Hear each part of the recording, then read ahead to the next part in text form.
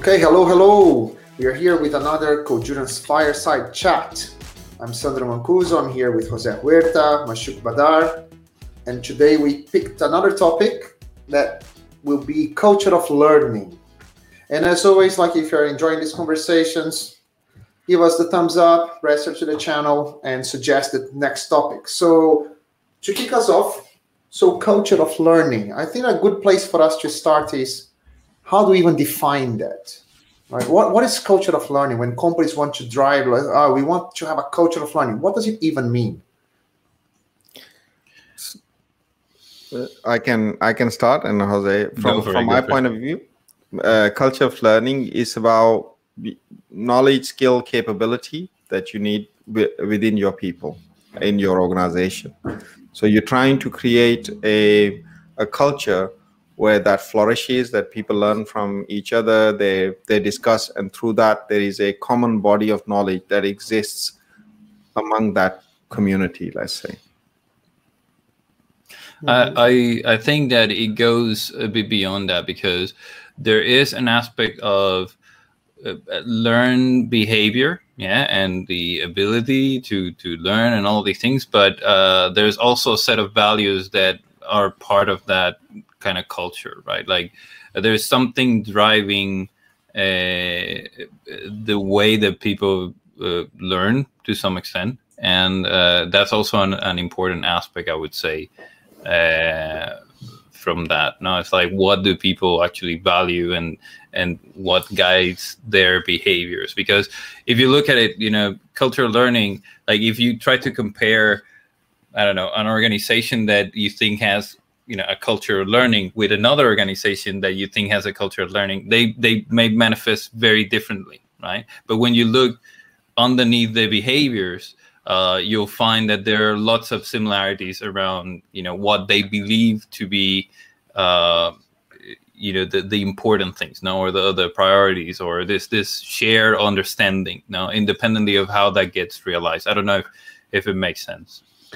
I'm just trying to understand what you're saying, because there are, for me, two aspects. One, every time we talk about culture, for me, it doesn't matter what the managers or the companies say about their culture. For me, like, culture is almost like the collective behavior. So it's like, for example, there are a lot of individuals, and the collective behavior of those individuals is what manifests as a culture in a way, but that can be impacted or influenced by the environment that is the company. So that can suppress or redirect or reshape in a way. But for example, you cannot establish like a culture of learning if the individuals themselves, it will be harder to establish a culture of learning company-wide if the individuals themselves don't have that in them. It's actually really interesting, kind of thinking about the word culture, because we borrow it from people culture, right? Culture in communities. So looking at, I was just thinking, right? What is, what kind of culture do you have, like, as a community, right? And it's a mindset. There might be traditions related to it. There might even be history related to it.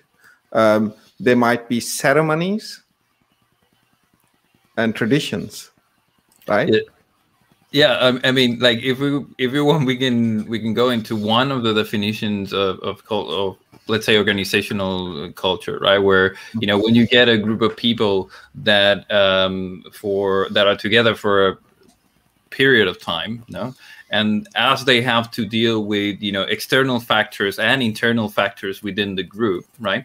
There are certain things that work, and they learn that, right? And then they teach that to other people who join the group, and that's sort of how it kind of evolved, right? So that learned behavior is what I would call the culture of the organization. It's changing all the time, right? So this is where you see things like, this is the way that we've always done things here, or there's a certain way of an operating system, if you will, for the organization that nobody knows exactly what it came from, but it's there. And once you you can sort of feel it, learn it, and kind of evolve it, right? And then within that, there's Edgar Chain's 3 levels of culture, right? Where you have the artifacts, right? These are the things that you can easily see, right? Like, I don't know, if you're in an agile company, like post-its on the wall, or dailies or stuff like that, right?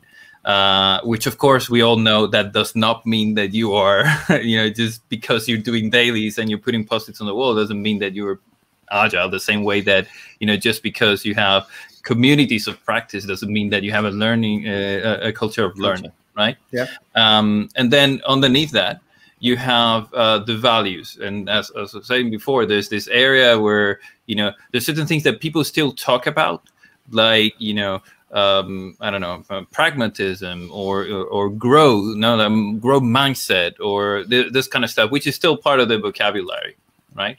And a lot of companies have these spouse values, right, that are not necessarily the actual values of the company, right? There's the stuff that they put on the wall versus the stuff that actually is, right? Yeah. And then underneath that, you have what I would say is the core of, which is the unchallenged assumptions, right? These are just, we've always done things this way, or these are things that people don't talk about. You just get it from, being there, right? And learning from being there. And I feel that in itself makes it really hard, when you're trying to affect change in that way, or you're trying to create a culture of learning, because there are many things that you can easily affect, things like the artifacts, right? Like you could go somewhere and say, well, from now we're going to have, brown bag lunches, and we're going to, people are going to present, but at that level, you're working at the most superficial level, right? Like you're working on the practices, right? Or on the things that companies who have that culture do, right? And expect to some extent to be able to modify others, the ones that are below. So again, it's a social phenomenon, in a sense, and as such is really really difficult to really pinpoint it, like these are the things that you need to do in order to create that. I don't know, what do you guys think? I have actually a question. You mentioned artifacts, values, and assumptions, and I totally get artifacts. I get values, which is, values are almost like distillation of the behaviors, right? The mindset. And then you have the unchallenged assumptions. And often when people want to, establish a culture of learning within their organization, what they're talking about is a basic set of ways of working that are effective, right? And the mindset and the knowledge. So where does the way of working fit in there, or ways of working fit in there, right? Because I wouldn't classify that as artifact. That's not values. I would probably I would classify it as artifact as well. Yeah. So if we say, there's it really depends, right? Because, and this is the, the consultant answer, right? Like you're covered, depends, right? But basically, if you're talking about ways of working, some ways of working come with a set of values, right? Like if you're, and again, I'm taking this a little bit away from the topic, which is, culture of learning, right? But in a sense, agile is also trying to instill a culture of learning. It's that feedback loop. It's that, inspect and adapt and so on, right? So some of these ways of working already have identified certain values, yeah? Or let's say, a description, of which values a culture where these ways of working can thrive should have. Does that make sense? Yeah. So when you go to, agile, like to Scrum or XP or whatever, right? Like they come with a set of values, right? And what they're saying is, if you already have these values, this is going to fit very well with the way that you want to work. Right? And if you don't, then you get all of these clashes and all of these, problems where the practice gets perverted, so it's a combination of those two, right? Like it's like practices. No, this is what you need to do, and then maybe there's an aspect of, you know, values at the second level, where, you know, if it's well defined, things like, you know, Kanban and so on, they only focus on the values, right? And there's a couple of practices, but it mostly tells you, you know, work on this stuff, no, and then the practices will kind of, you know, emerge as long as you're taking care of these 5 things, you know, move forward, you know, like do whatever you want that fits within that framework, no? And for me, that's the thing. Does that you know, does that make sense for you, Matt? Because you have the question, so not 100%. You kind of lost me there, because we kind of went into 2 different things. There is a learning organization and culture of learning, because you mentioned agile is a culture of learning based on feedback, and that is more like a learning organization. And this is where I'm kind of thinking, like, exactly what do we mean by this now, because learning on one end is through feedback and having that fast feedback loops and all that kind of stuff, and being able to act on it. That's one area.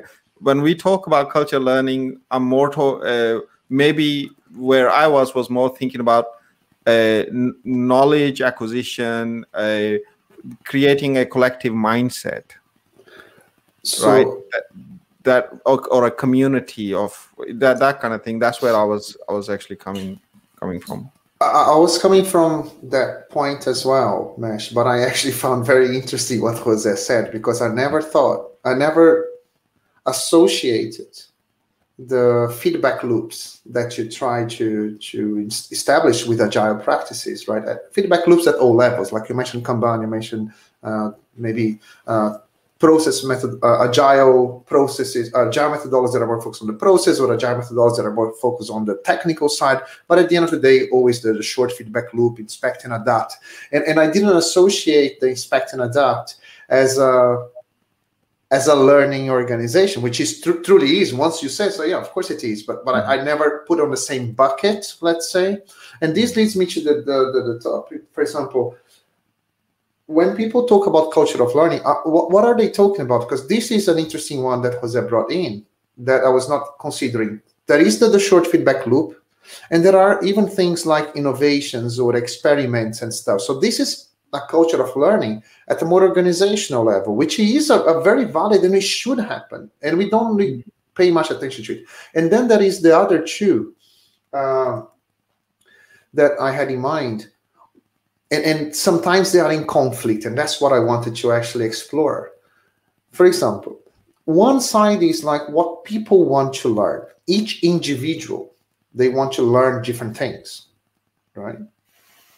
And they might want some formal time to do that. They say, no, it would be good for us to have some time so that we can learn. But that's one side of it, is what they individually want to learn. Another thing is what the company wants to learn.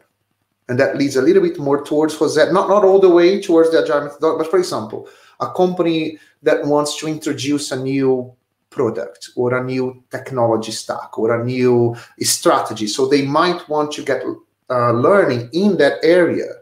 So for example, when the company wants to invest in a culture of learning, they would like their people to learn skills in order to apply those skills back into the business. And sometimes there is a misalignment between what people want to learn formally and what the company needs them to learn formally. Yeah, I think that's where I was coming from a capability, skills, knowledge perspective, is that when organizations are talking about culture of learning, they're talking about equipping their people so they're effective in doing their job. Right. So, of course, we can talk about the learning organization, but I think we can park that maybe for another time, because that's a much bigger topic on itself, but more about a culture of learning in terms of creating a mindset and or ways of learning within the organization that help. That it's about learning from each other, isn't it? I mean, that's what, because when we talk about culture learning, often one of the first things that comes to mind is communities of practice. Mm-hmm. And often when people talk to us about establishing a good technical culture of learning, we talk to them about communities of practice. We talk to them about how you seed those communities of practice and how you make them a success, right? Now, that might not be the only thing, but that's the vehicle that we use. And then those communities of practice are aligned towards the kind of capabilities that we want, right? We may have a technical community of practice for, you know, I don't know, software development practices.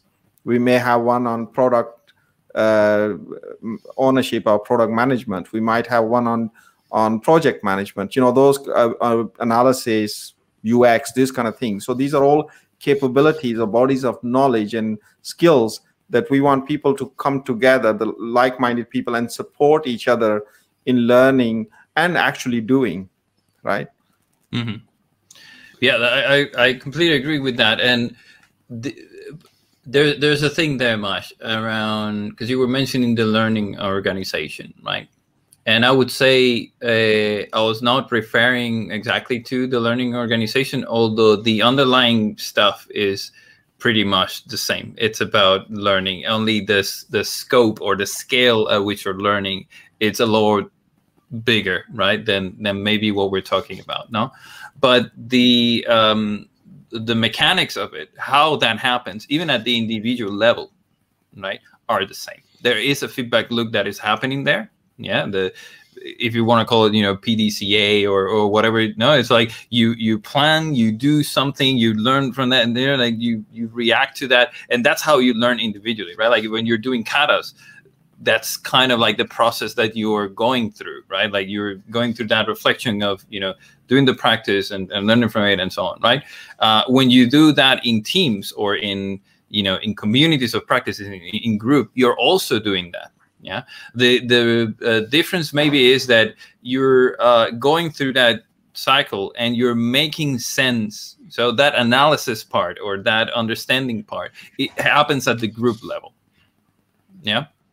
Where, for instance, something that you think it's good, no, may not be good for someone else in there, or they may have different experiences from doing exactly the same thing and so on. And that's, you know, that group learning aspect is happening. But that is one of the skill sets in order to get a learning organization, right? And in order to innovate and in order to like do all these things, right? So the practice of having communities, right? And for a community to be, you know, a community of practice, for me, it has to have three things, right? Like it needs to have a focus, a domain. No, this is the part that you were, you know, like this is, you know, we're gonna focus, we're gonna learn, or we're gonna learn about the practice of this thing, right? Like it doesn't learn about anything. It just, you know, it brings people together, right?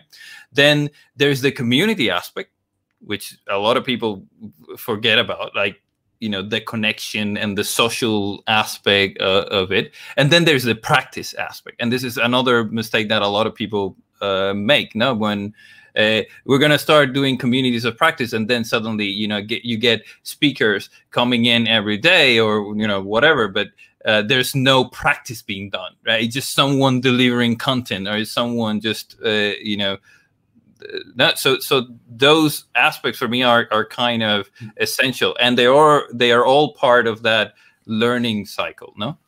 Mm-hmm. I don't know, Mesh, if you would like to expand on that, but because there are I would like you to change the focus a little bit. There are normally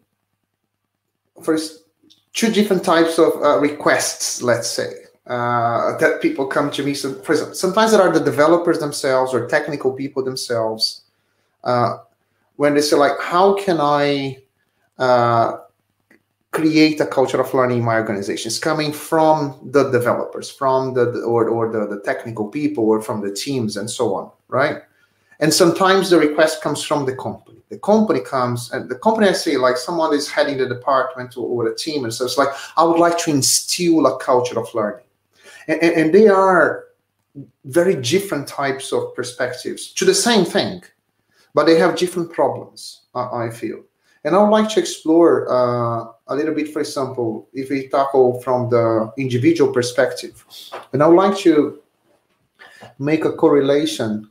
If you take from the individual perspective first, that would like more formal time to learn, right? That's where they're normally coming from. I would love to have more time so that I can learn. Yeah. So here is where I'm conflicted. And I'll tell you why I'm conflicted. There is the software craftsmanship mindset. And one thing that is extremely strong in the craftsmanship mindset is career ownership, right? So there is a very good book I've heard, it's called The Software Craftsman, right? So it covers both sides, by the way. So, but it's funny because like... Nicely plugged. Yeah, it's quite nice. So I heard it's quite good. But for example, in one, I spend like most of the time talking about career ownership. Saying, look, you know what, you should not wait for a company to buy you a book or to create formal time. If you want to learn something, you should not be limited by the time that your company gives or the space the company creates. So if you want to invest in your career, so then you should invest in your own career. So this distinction is important for me, because when I want to learn something that is specific for myself, right, for my own career, I feel that it's fair that I use my own investments, my own career. Not everything that I want to learn is applicable at work. So I think that I'm trying to get is like being a professional is like, who pays for my learning, right? So for example, if what I want to learn is aligned to the learnings of the company, that's when it is the best case scenario. For example, I want to learn something that is very useful to where the company is going or what they need and stuff. This is a much easier conversation to have, because then there is an investment from both sides, right? So it makes sense from a company's perspective to invest and create that space that people can learn stuff. But whatever they're trying to learn needs to be aligned to what they want to do. So this is why I think that, for example, I had a conversation very recently with a company, and there was a group of people in there, and developers, tech leads, managers and stuff.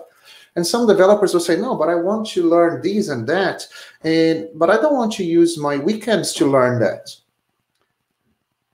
And that, for me, it shocked me in a way, and I had to say, I could not hold my tongue in a way. I said, like, okay, so let me get this straight. So you as a software professional cannot justify to yourself to invest your own time and money to learn something that you really want to learn. So you yourself cannot justify your own time and put your own time and money to learn something that you really think that is important and want to learn, but you want someone else to pay for it. So how does that work? See what I'm saying? So, and this is a scenario where there is a misalignment.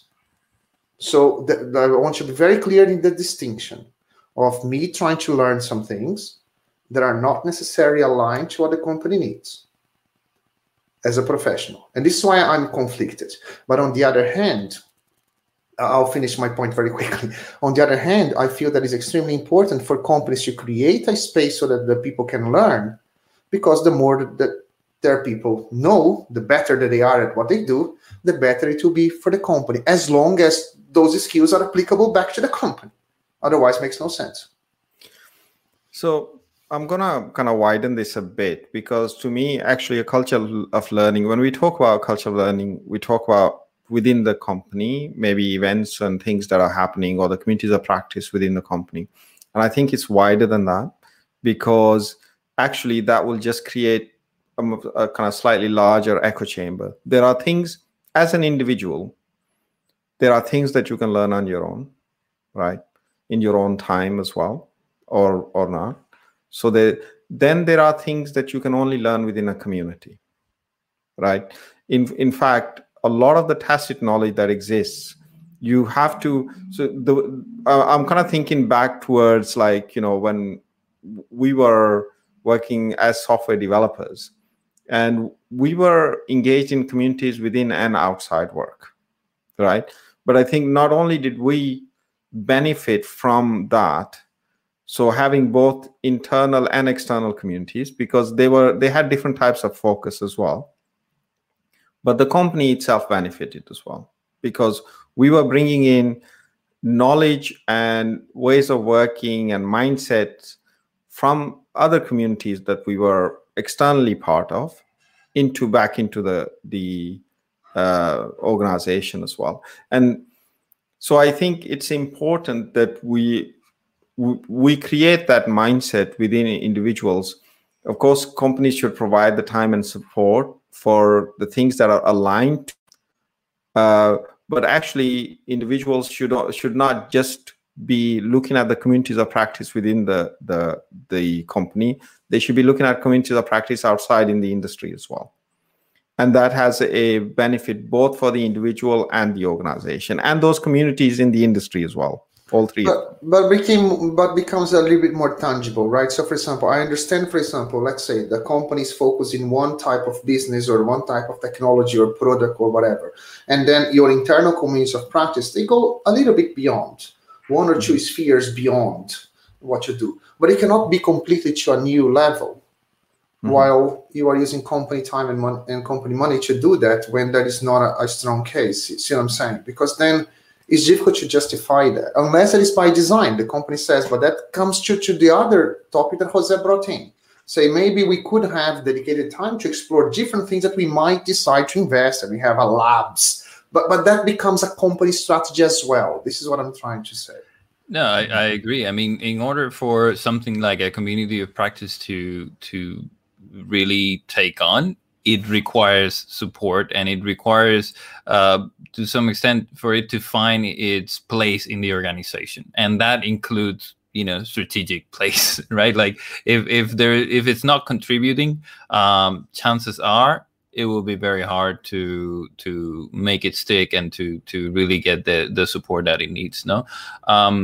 And I feel there are a few ways that can happen, right? Like you talked about innovation, right? Like having the community of practice as a way to, try out new things, maybe cross-pollinate from the industry and spread that internally. There's the knowledge sharing aspect as well. There is the tackling hard problems, right? Like we all are part of this thing. We all have kind of the same problems, like how do we solve them, right? All of those things add value to the organization, and they're in many cases they're really easy to quantify, right? Like how much value did we implement this? Yes or no? Is it providing the results that we wanted? So there is a case to be made around those things, no?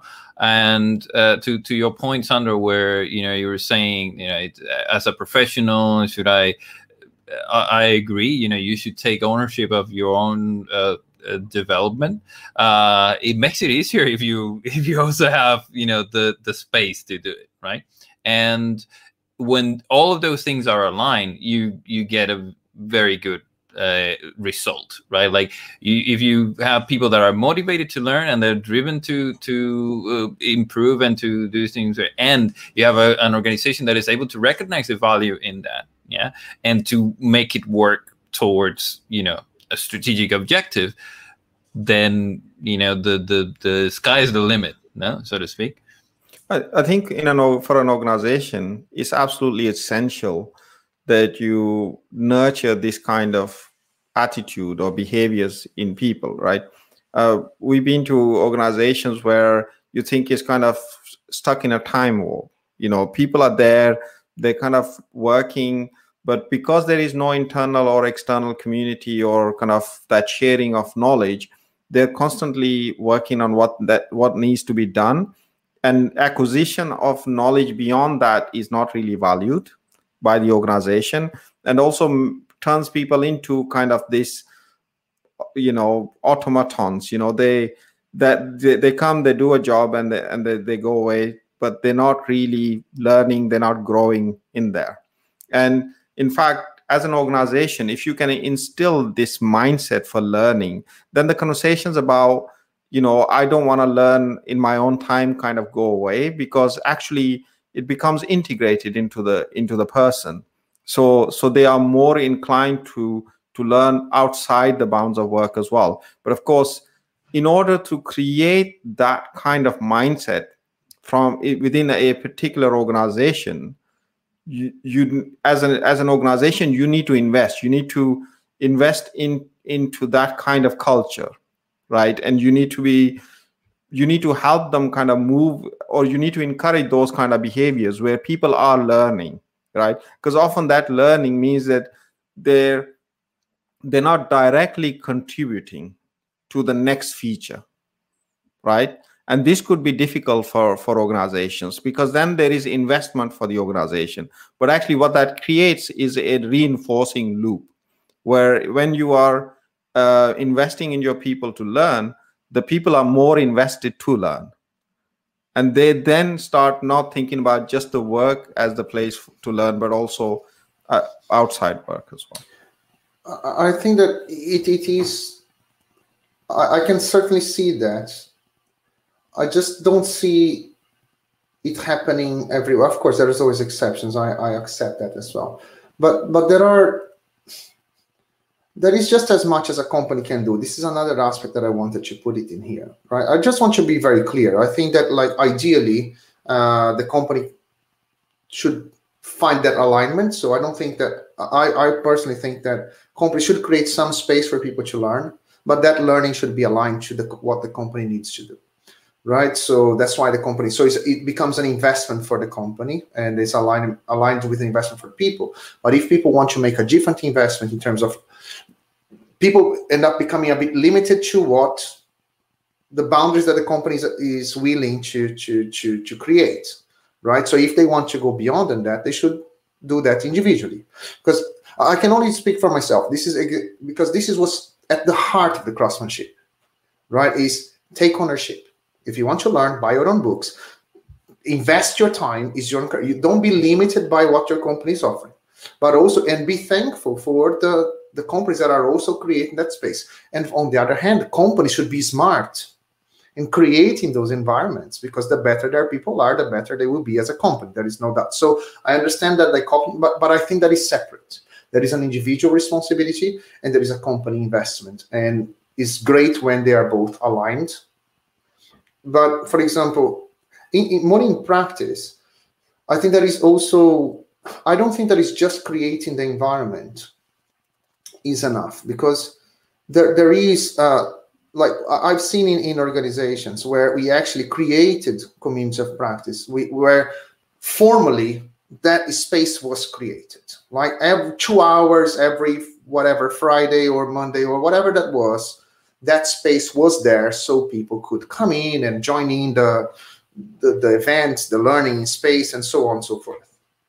And how often, I don't know, like the two of you, but people listening, but the struggle that was to bring people in. And it's not because most of them had big deadlines. Of course, there were exceptional cases where people had big deadlines and they could not come in. But quite often, some people would not come. We can also address why they would not come. But there is, and for me, like there is a type of person, like for example, you find a lot of them in technical communities. They will learn regardless if people create a space for them or not. So if you hire that kind of people, then you are in the best of the both worlds, because then they will learn regardless. It's in them. It's innate in them. They are curious. They want to learn. They like what they do.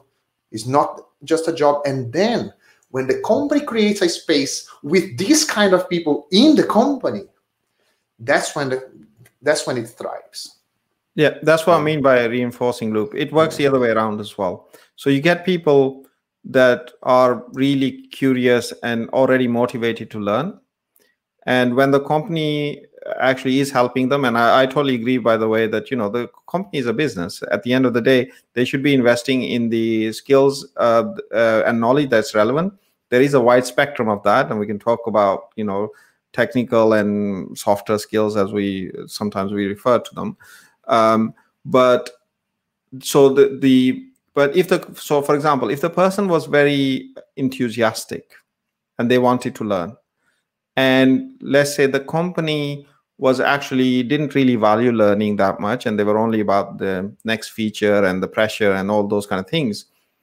If the person doesn't have the good sense to kind of leave that company quickly enough, their motivation, their thirst for that learning will get kind of beaten down at some point, to the point where equilibrium is kind of at the point where Nobody wants to learn. The organization doesn't want the individual to learn, and individual doesn't want to learn. Similarly, if as you said, the reinforcing loop where the person really wants to learn, the organization is encouraging learning, this is a great situation. On the other hand, if someone joins, and let's say it's happening in isolation, the company is really kind of promoting learning, they can slowly bring that person out of that, kind of or the behavior that where they don't want to learn. They can slowly try to bring out of them. And in fact, within the company, if there is a thriving culture of learning, the kind of people who will come and thrive in there are the people who will want to learn. And the kind of people who don't want to learn or not very interested will slowly want to, or just not flourish within that environment, right? So that's so it is a system in a way, right? So I have a question now. Like, okay, so if I'm an organization that wants to instill a culture of learning, what can I do? So quite a few things, and they have different types of degrees of investment and different types of returns in terms of time and money.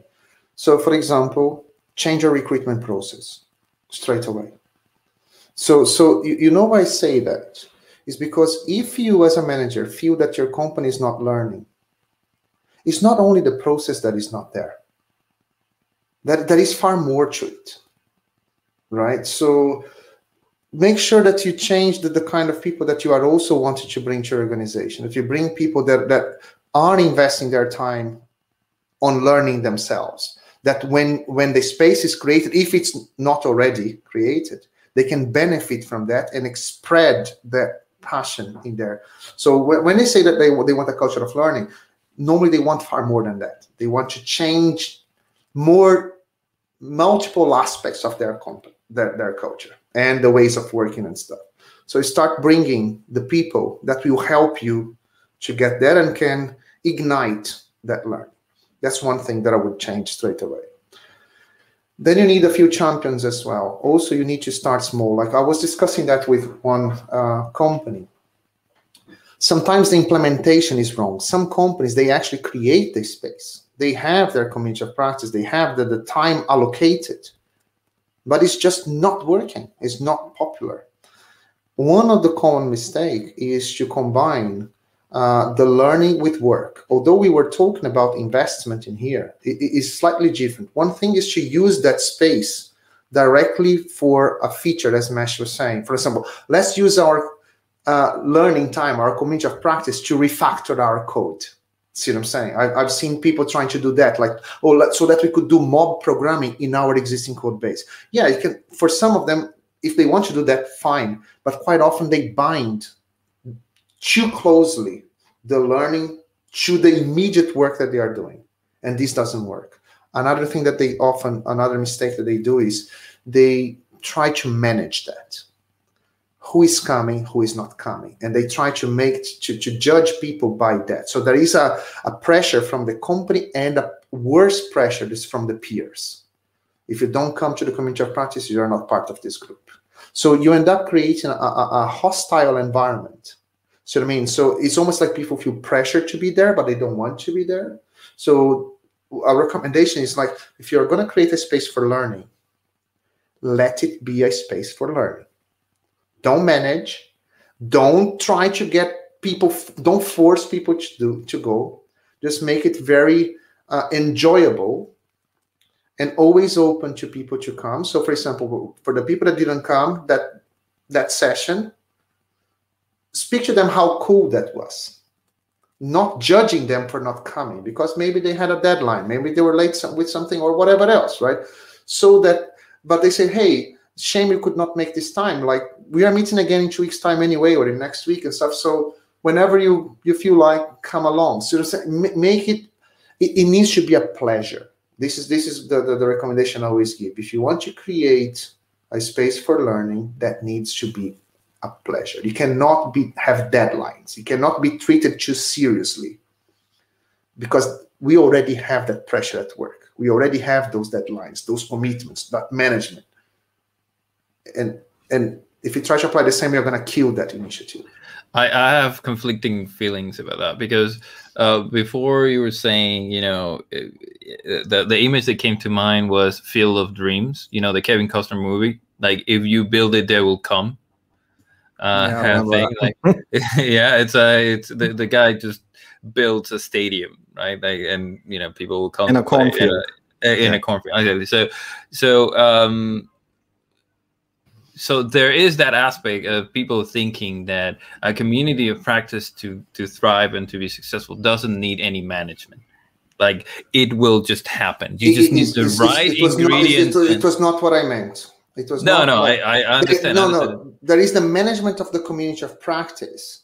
What I meant was, like, of course, you need to manage the running of the community, make sure it works and stuff. So that is the management of the community to exist and to have the sessions and stuff. What we should not bind that to is to performance reviews, for example, is to some strong expectation, because I haven't seen in all those years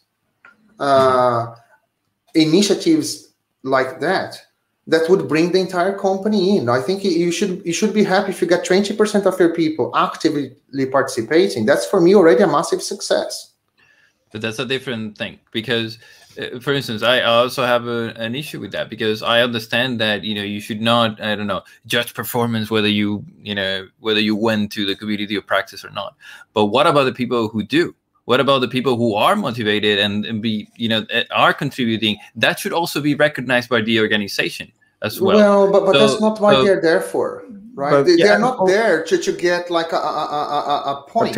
I'm not saying in the next pay rise or promotion. I agree. It would be recognized in a different way, because the by the knowledge that they acquire. Yeah, exactly. The knowledge that they're acquiring, the skills that they're acquiring, will help them thrive in the work that they do, and they will be recognized in that way.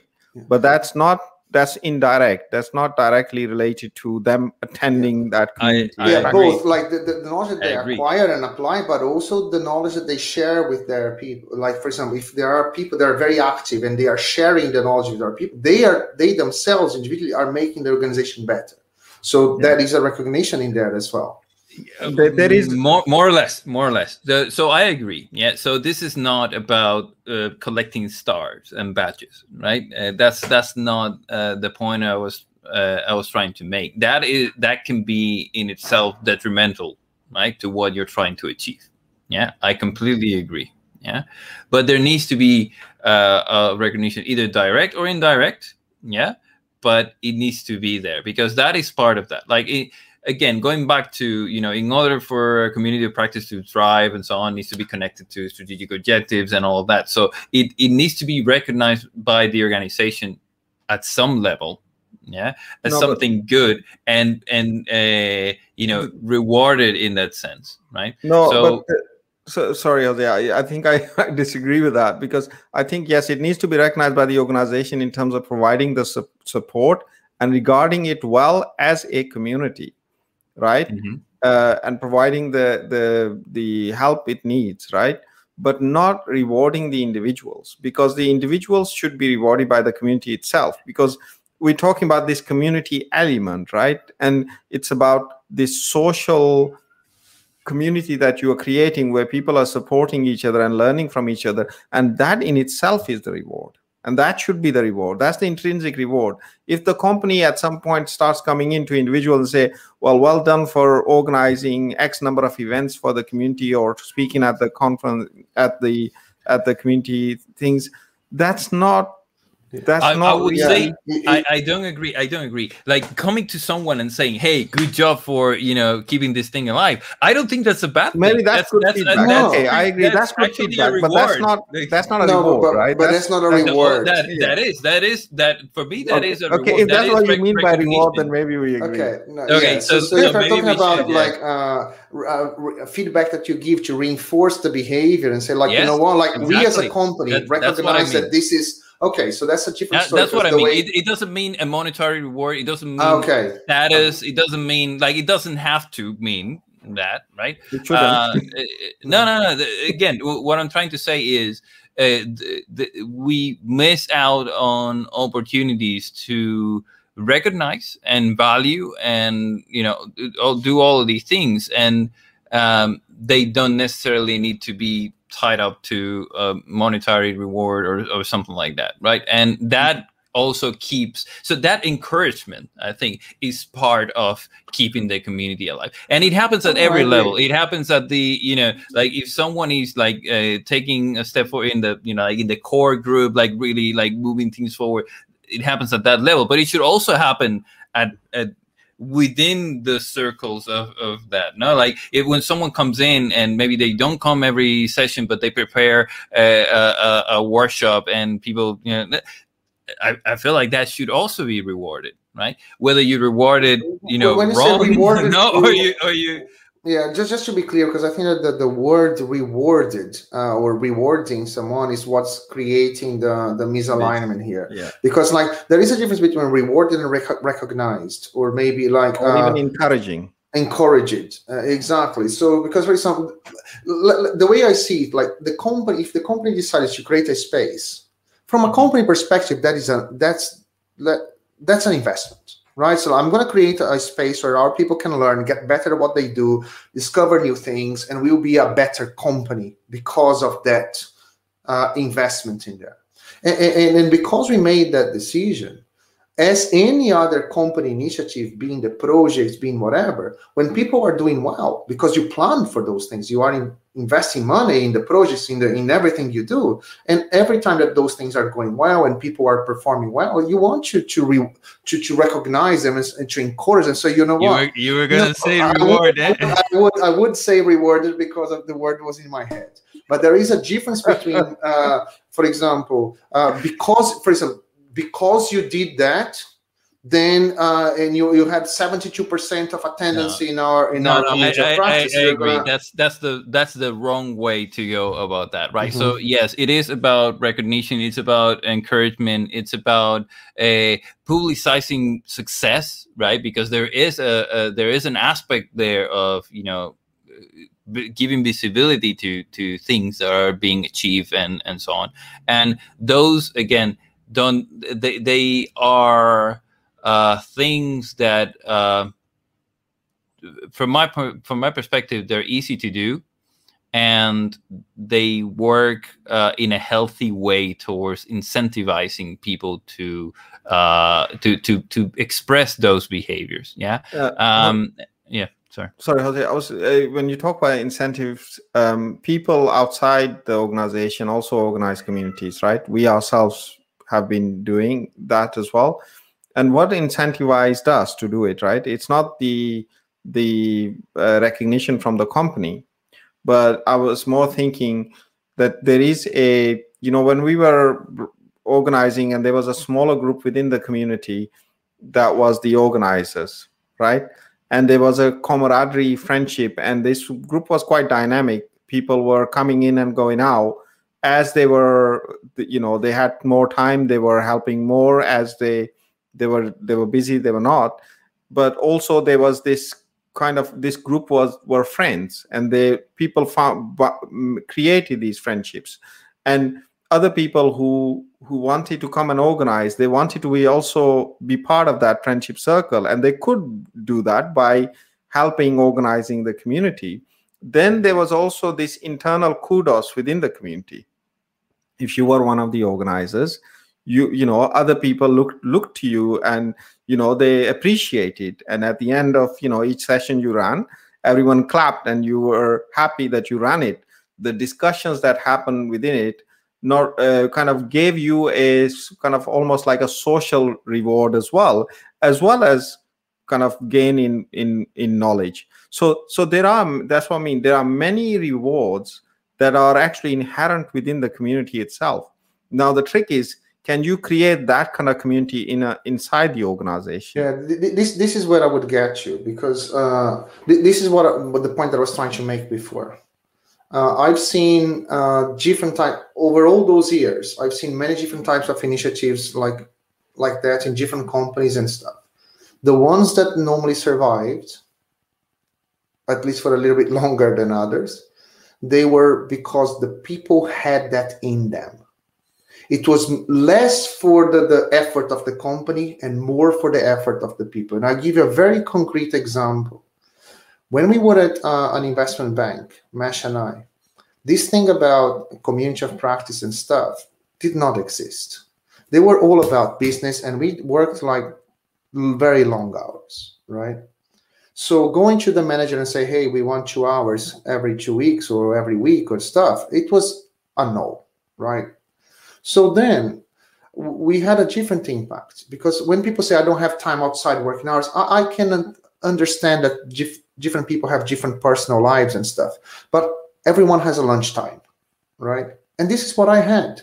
This is what we had in our department. We had lunchtime. And you know how we started? I bought a copy of the 7 Languages in 7 Weeks book.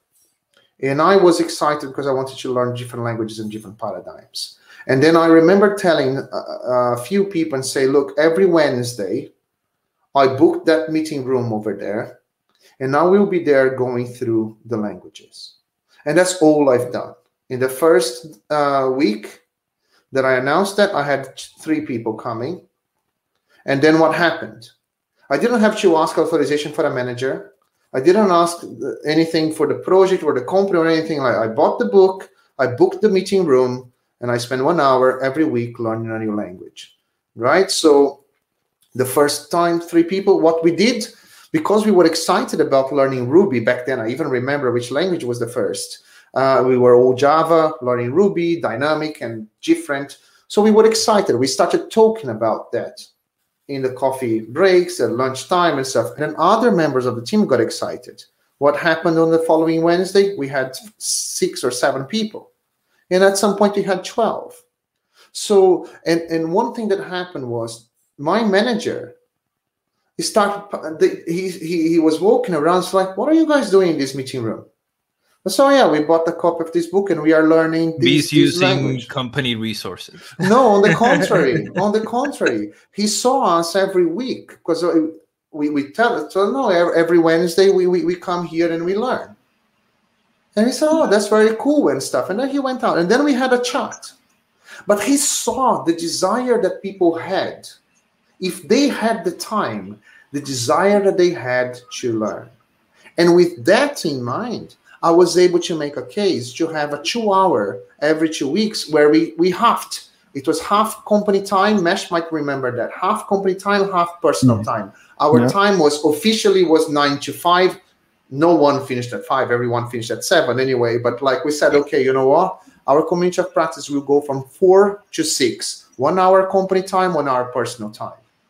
And that was a good thing. And all of a sudden, we have a thriving community for a few years there until we left, and so on and so forth. But what I'm trying to say is that was driven by the people with very little effort or support from the company, and we had a thriving ones. And the ones that I've seen driven from the top, from the managers, like, okay, I want my people to learn.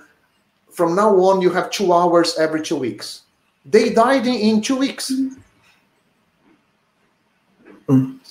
I mean, there's lots of pitfalls that can happen, right? Like you know, having let's say a skilled facilitator, someone who can actually incentivize people to like do something like this is essential from my point of view. And it's also a pitfall, because a lot of the times what I've seen is communities dying because the one person that was kind of like pushing everything forward suddenly, you know, has a kid and disappears from the face of the planet. No,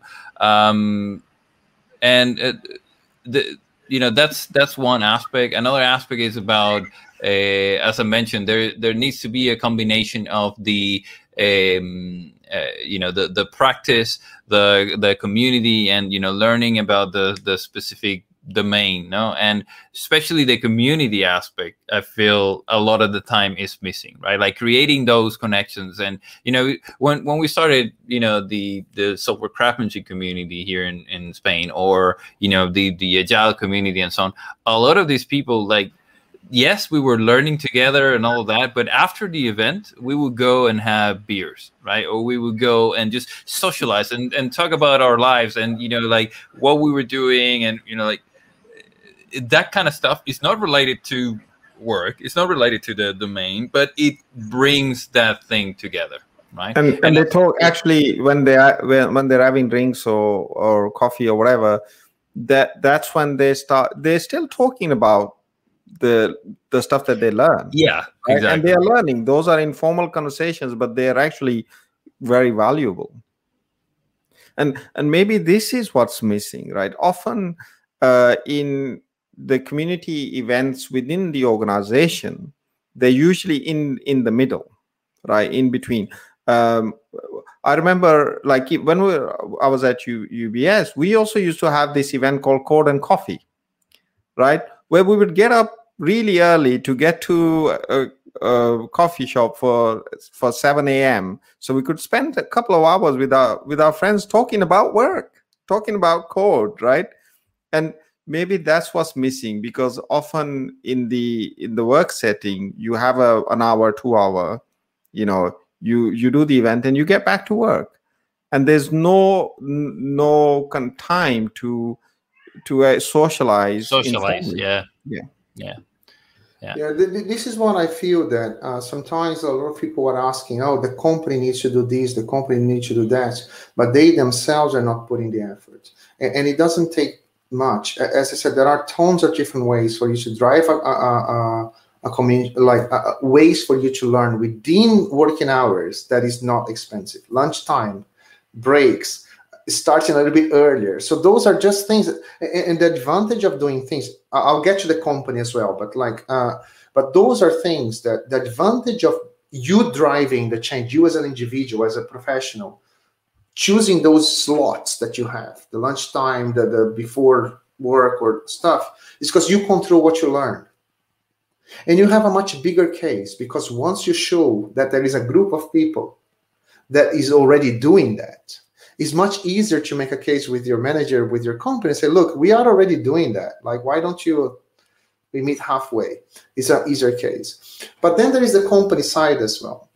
It's so easy to do certain things. Again, it's an hour here. Like, there are book clubs. There are even things, we talked about community of practice. Those are the most common things, right? Community of practice, sometimes book clubs, and the community of practice can have different types of sessions, as we discussed as well. So, for example, you are there to practice, and practice might be a discussion, a group. You don't need to have a mistake. Is to always have someone that is the person with the knowledge that will come and talk at people.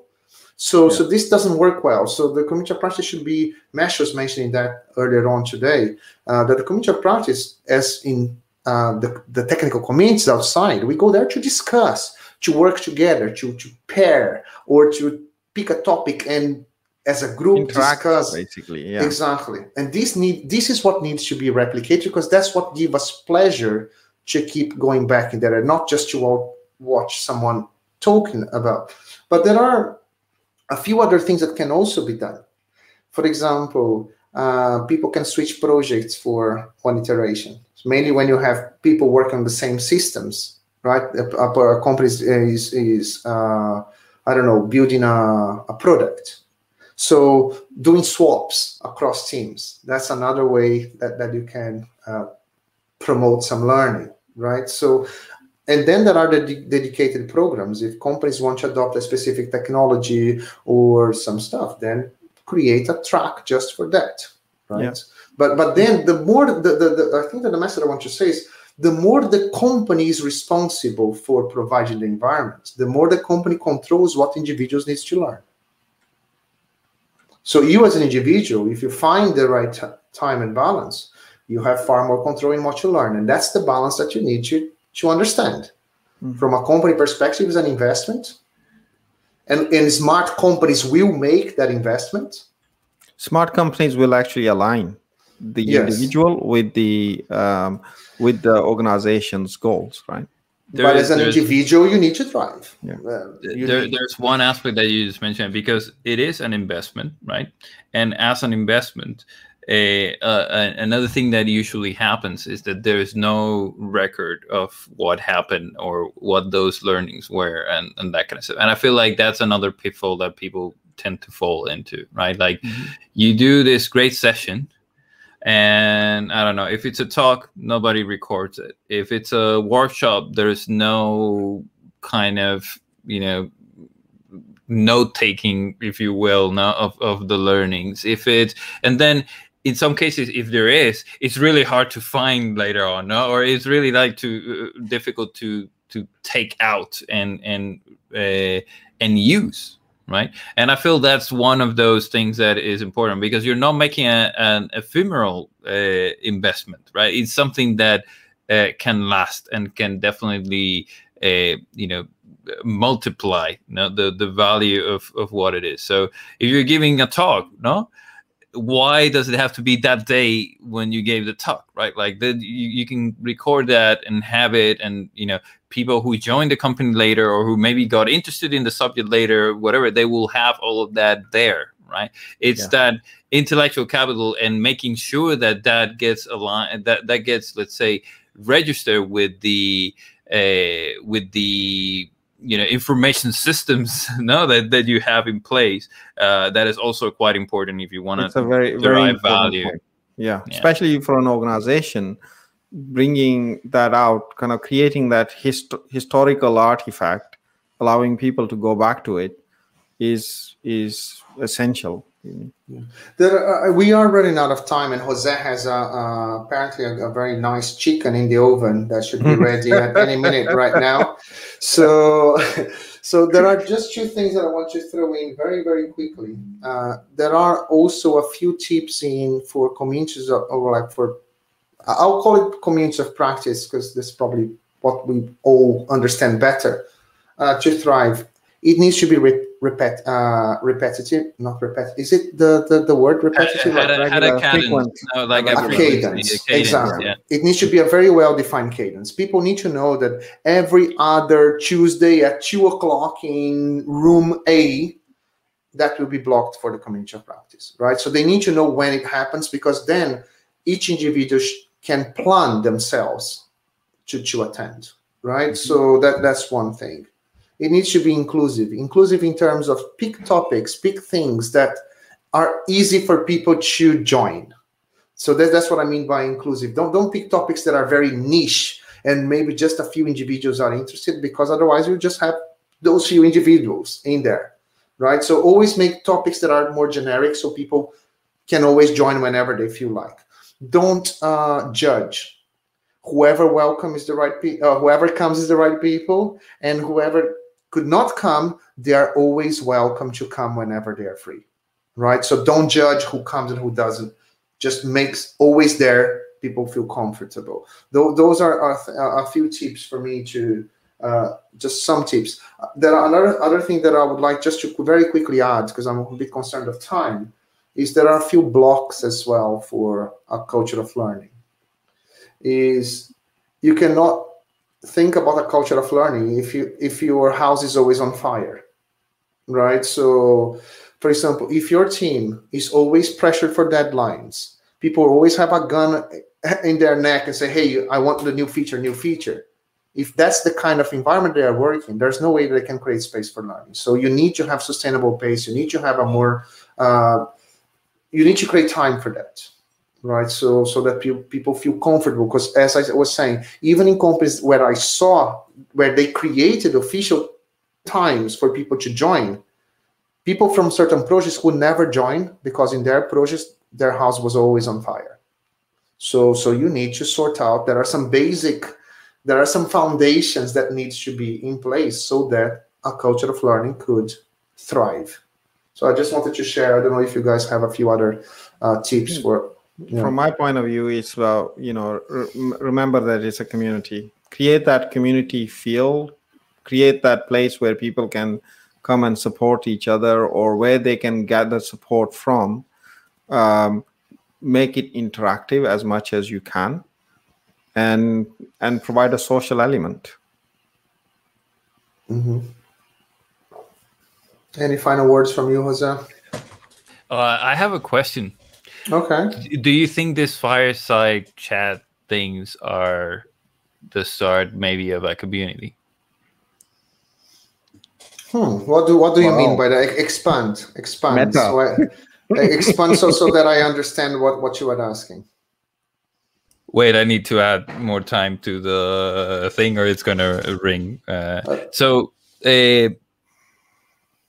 Yeah, I mean, no. If we look at this, we have the social aspect, right? We have the domain, which could be pretty generic. If you look at it, we talk about all kinds of stuff, right? And there's a practice aspect to it as well, right? Like we're all taking from each other's experiences and all that stuff. And I feel like maybe the people that are listening to this as well, they may be taking it's not as interactive, right? But I'm sure they're also part of this community. They're also part of that community, to a different level. So yeah, it's more like a question mark, that we're talking about. It's a very good question, actually. I mean, the three of us are part of that community, and people listening to us are also. So, well, why don't we ask people, like, for example, if you are listening to this and you would like to have this live, for example, where you could interact with us and then ask questions, maybe even join in and stuff. So leave on the comments and see, like, maybe we could run a poll or just put on the comments if you would like to interact, and we have a live session. And we can do that. Yeah, definitely. Good idea. Okay, excellent. So let's wrap up for today so Jose can have his nice chicken. Yes. Before it burns in the oven, right? Okay, well, if you like this chat, as always, give the thumbs up, write on the comments. If you want us to address any topic, want to discuss anything that you are interested, let us know and we'll do our best to address that. Thank you very much, guys. Speak soon. Thank you. Thank you. Bye-bye.